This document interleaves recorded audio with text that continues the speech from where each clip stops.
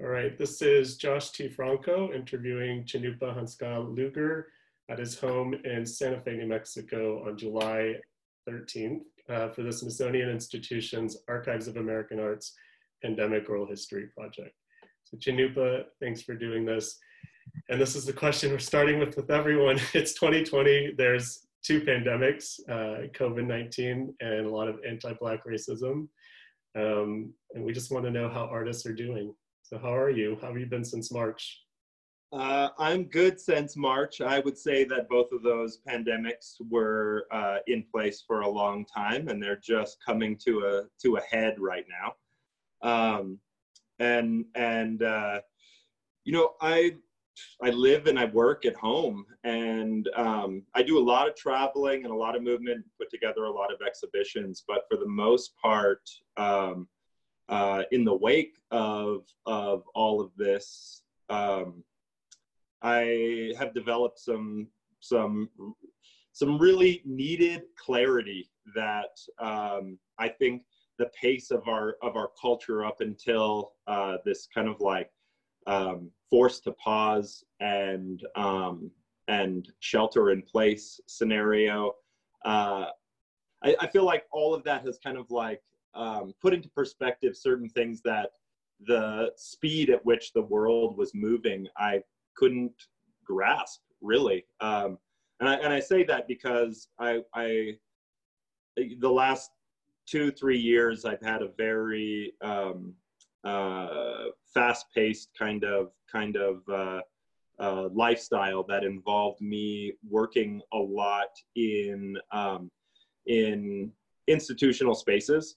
And I did all of it with a conscious kind of like effort, because I didn't go to grad school, to be kind of like anchored within those spaces. That oftentimes grad school kind of like they become accessible because you're working within those fields. Because I bypassed it, I felt like that it was important that I had to put a pause on my studio practice and focus a lot of what I colloquially would call jaw work, you know, a lot of talks. Yeah, exactly. But a lot of becoming a lot more, I guess, embedded in the social kind of aspect of art making that the private studio practice didn't necessarily have a driving need for, you know, especially when we're talking like economics, you know, so the economics of a studio practice and like selling work through galleries and all of that sort of stuff can sustain you in a way, but to be involved in institutional and academic spaces, there's a lot of engagement that's involved in that, and I had developed an aspect of my practice that was heavily socially engineered, you know, and so that forced me to be out in the public, travel, which was nice. It's funny because it's, I guess my I don't know, ego self or projected, you know, self idea of who I am is very much so like a hermit, you know, not a social person. I enjoy the quietness of my studio, and I enjoy the alone time really within that. And I'm a father. I have 2 little boys, my wife Ginger, my son Eo, and my sons Eo and Seisha. All of that travel had like, I was working towards developing security and comfort for that, but in the process did not engage or be a part of that because I was so busy doing the other thing that provided all of that. So I was doing all of the work, but not recognizing or participating in any of the benefits of that. So as shelter in place kind of came into being, I realized how incredibly privileged and fortunate I was to live out in the mountains in the Southwest in New Mexico. I'm probably about 20 minutes outside of Santa Fe, and my closest neighbor is, you know, maybe 500 yards from me, you know. So there's and we had been homeschooling my children as well, so the social impact of like being closed didn't really hit us as hard as a lot of people in the world, you know. And I got to actually really like work on a lot of things that at home that I neglected or had taken for granted, you know. And also, like, I built my house 5 years ago, but I never finished it. So I got to do, like, I tiled my bathroom, you know, like something that, all these little things that I was like, I have my certificate of occupancy, but we are literally living in a unfinished home, you know. I got to do a lot of that stuff, and gardening and landscaping on my property. My whole property is like a slope. We live up against a mesa, and so there's nothing flat on my property. And because of that, erosion and stuff like that were kind of like real factors that building a home on kind of changes the way the water moves and flows. And I got to like do a lot of lifting of rocks and making little rock walls and seeding them and stuff like that. It's funny because all of that stuff is, you know, heavily labor intensive, but I can do it with my family and my children. And I can also, you know, I can see the physical manifestation of that effort as like metaphor for like building a mental foundation that I think being a part of the world and flying and traveling and never being kind of like, I don't know, living out of a suitcase. I got really good at it. You know, I had like a travel bag that I could fit like 3 pairs of pants, enough underwear for the stay, and like 3 t-shirts, and cycled through for like, if I was gone for 2 weeks or 2 months, I could manage it, you know. But that's like a strange way to live, you know, but you get acclimated to it, and it becomes normal. And also it also feeds like your ego, you know, of being like, oh, people want me to talk, and so I'm gonna show up and be that, you know. But is it true to who you are is like another question. So all of this has been really helpful to kind of like ground me and make me remember what is truly important, and to not forget about that when I'm wrapped up in the movement of our society, you know? Yeah, that collusion of the jet age and what the artist career is supposed to look like has definitely, what you're talking about, I think, and we all feel it. And I myself, you know, I'm on the road 2 weeks out of the month in a typical year, and I haven't traveled once since mid-March, and it's crazy. It's a huge difference. But, you know, yeah, so you're rooting a lot at home. I'm also, you know, Santa Fe is such an important node for decades, if not centuries if you consider all Americans. Yeah. And American, it's, you know, this important nexus for American art. And I'm wondering too, you know, a lot of this travel takes artists away from their home communities, not just their family, but who they were in their art community at home. Are you rerouting in that way in Santa Fe? And do you see how Santa Fe is kind of weathering this? I'm not really, actually, because I have, one, I'm not from this place. I'm from North Dakota, and I moved here because of its importance as a node. I moved to Santa Fe to go to school at the Institute of American Indian Arts, and that's where I got my undergrad. And then from after that point, you know, I started working within the gallery art kind of field, and moving work through that whole system. And Santa Fe has a you know, for native art, it's a total apex, you know, as far as part of the popular culture's kind of like experience and knowledge. You know, Santa Fe is aware of its dependence on native art as an economic driver for the city itself. And then you tie in a lot of the late modernists and whatnot, your O'Keeffes and your variety of people who've come to the Southwest and fell in love with the landscape, and there's all of that sort of stuff. But this is like where I live. My children were born in New Mexico, but I'm a river person from North Dakota, and that always remains home for me. And then my relationship to community here, I live rurally. Like, my community here is really, I have peers who live and work here and stuff like that. But for the most part, the trajectory of my career has been outside of this space.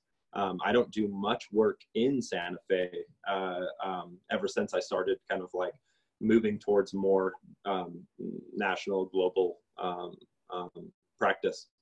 And it's fascinating to me. It's fascinating to see all of that. The one thing I'm really pleased with is New Mexico's response to they, because of relationship to the indigenous population, they were very astute to what was happening and responded quickly. Just because a lot of Navajo Nation suffered great losses from this pandemic, and a lot of it has to do with them being a part of their reservation being on the four corners of 4 states, and the landscape in which that's within there. There's a lot of tourism that people escaping urban centers went to the Southwest, and primarily into Navajo Nation. And a lot of those folks don't have running water. But I see that a lot, because it's happening up in North Dakota and South Dakota, where I'm from right now. Like, the state's response to the pandemic is very relaxed, but the effect of it on the indigenous communities who don't have as much access to medical response or there's a lot of homes where I'm from that don't have running water, there's a whole variety of things. Plus the social aspect of these communities, the houses are full of people, there's very few, single occupant apartments, and so just the spread of that, I feel like New Mexico did a really good job at responding to that, and that makes me happy to be a part of this state and their, I guess, just general knowledge and acceptance and appreciation of its indigenous population. It recognizes it where a lot of the states don't. So I appreciated that here. That's great. That's good to hear about New Mexico. And is your family doing okay in Dakota? Yeah, they're doing pretty good. It's funny, my sister's husband, they live in Phoenix, and he came down with COVID in this second kind of burst of the virus in Arizona. They were quick to everything's fine and the summer's coming and that's going to kill everything, but my sister works in the medical field, and so she was always just keeping her knees bent, waiting for this kind of second occurrence. And lo and behold, there it is. But this is that response that I'm saying that I appreciated about New Mexico compared to say your Arizonas or your Nevadas, or Utahs, I guess. Sorry. So one thing I've been asking people too is what they see.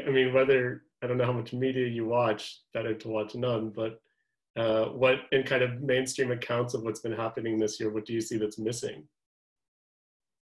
Gosh,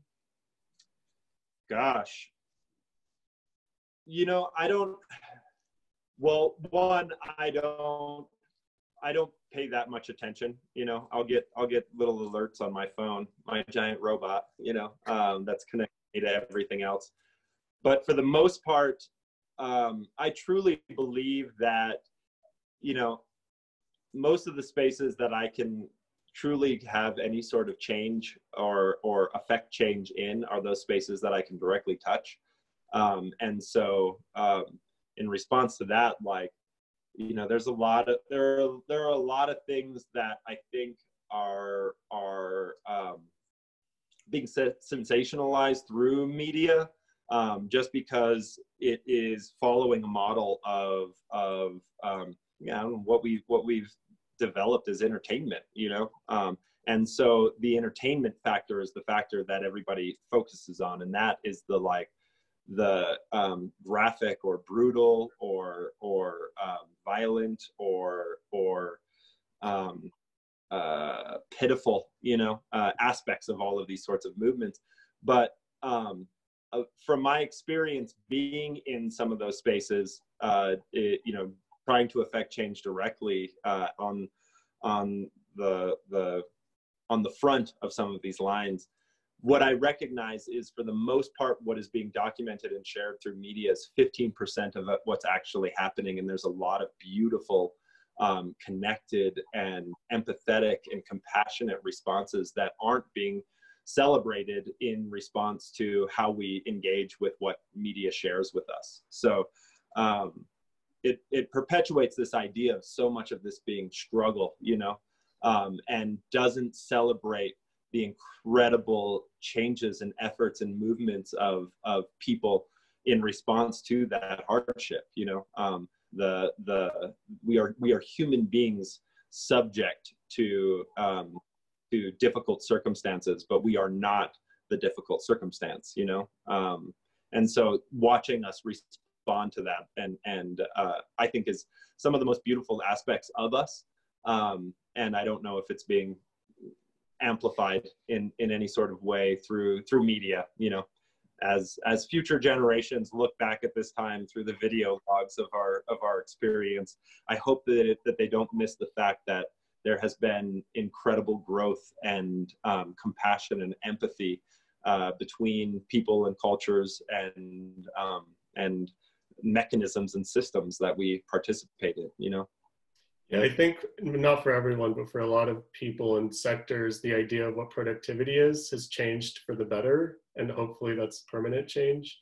So that's something to work. Yeah, especially for artists who are expected to come and speak and be on plans all the time. What's going to take that space will be interesting. Do you have any guesses?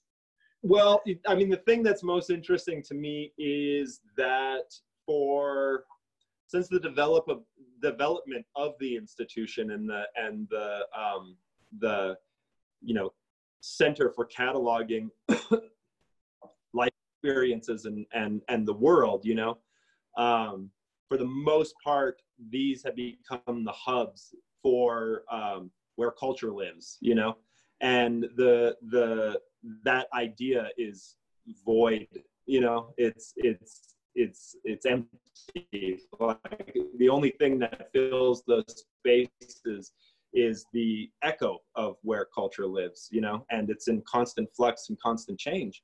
And I think the flexibility and the movement, the adaptability of artists and just human beings in general, I think is going to come to a head, and that power dynamic between artists being dependent on museums and institutions to show their work. I think we're becoming, every year it becomes more and more understood that they can only share the echo of that, and they can't actually share it in real time and what's happening. So anything that we see in any sort of exhibition is at least a year old, and the speed at which we experience information, that's like a lifetime, like a year-old exhibition is that's some old stuff according to that time, Cosmic right travel time. Right. And just, the speed of thought, right? Like, this is the thing, we're having a conversation right now via a satellite, this conversation would have taken weeks in 20 years ago. And I don't know, just all of that sort of stuff is becoming, as we're adapting to these new kind of ways of communication and response to that, I think it's also putting a lot of pressure and weight on the brick and mortar of our society. Those ships don't turn, they're too heavy. Whereas we can be, careening at breakneck speed towards a cliff, we have the flexibility to move and adapt and respond without a tremendous, catastrophe. And as an artist, like, I'm a single individual, and I can survive a scraped knee. I can survive like stopping dead and rolling into the dirt, whereas the mechanisms that we've developed as a society, those structures will topple and never be again, to adapt that quickly. And I think that also shifts the importance of like what an artist is, or what a human is as a contributor to where culture lives, versus like having to go to a museum or institution to experience that. We share it instantly on our social media feeds, and there's a lag with all of that, like we put our best foot forward under those models that we use. This new infrastructure of culture and share, which is the internet. It's a baby, and it hasn't developed fully yet. And it's also got to deal with people like me who were born before the internet, who I'm deeply, I believe that like 87 to 90% of all trolls on the internet are my age or older. They don't know how to respond to an open dialogue, and Is that rather just like just hide out and talk shit. Like that's my generation stuff. Hopefully we can get past that and not like mess up the internet in the process. Yeah, my partner's a Gen Xer, and I know about the talking shit. Yeah. So in the last, we'll wrap up here. What do you want to tell the artists in 100 years about what it was like to be an American artist in 2020? Yeah. Well, there was a place called America. I want to start with that. And it was an experiment. It was an experiment that had that was desperate. It was a desperate experiment, and it was built on a lot of brutality, but a lot of that brutality was learned. America was an experiment to try to alleviate all of that pressure and that tension, but hurt people. And 2020, we were really taking a hard, close look at the effect of that on each other and on the environment. Hopefully you're living in the calm after the wake of this moment in 100 years. But I don't. I think it took about 500 years to get to the place that we are, and I don't expect change to happen radically overnight. I think it takes time, and like any good aspect of community and society, there should be consensus developed rather than majority rule, and consensus takes time. So, at this point in history, I think it's important that we begin to talk to one another and actually use all of the incredible technology that we have to develop a better protocols for communication. I'm not going to survive this. I'm not going to live in the beautiful place that I can imagine in my head. But I will die trying, I will die trying because I believe in us, and I know that we will survive this. Awesome. I'm going to end it right there. Thanks, Cannupa. Yeah.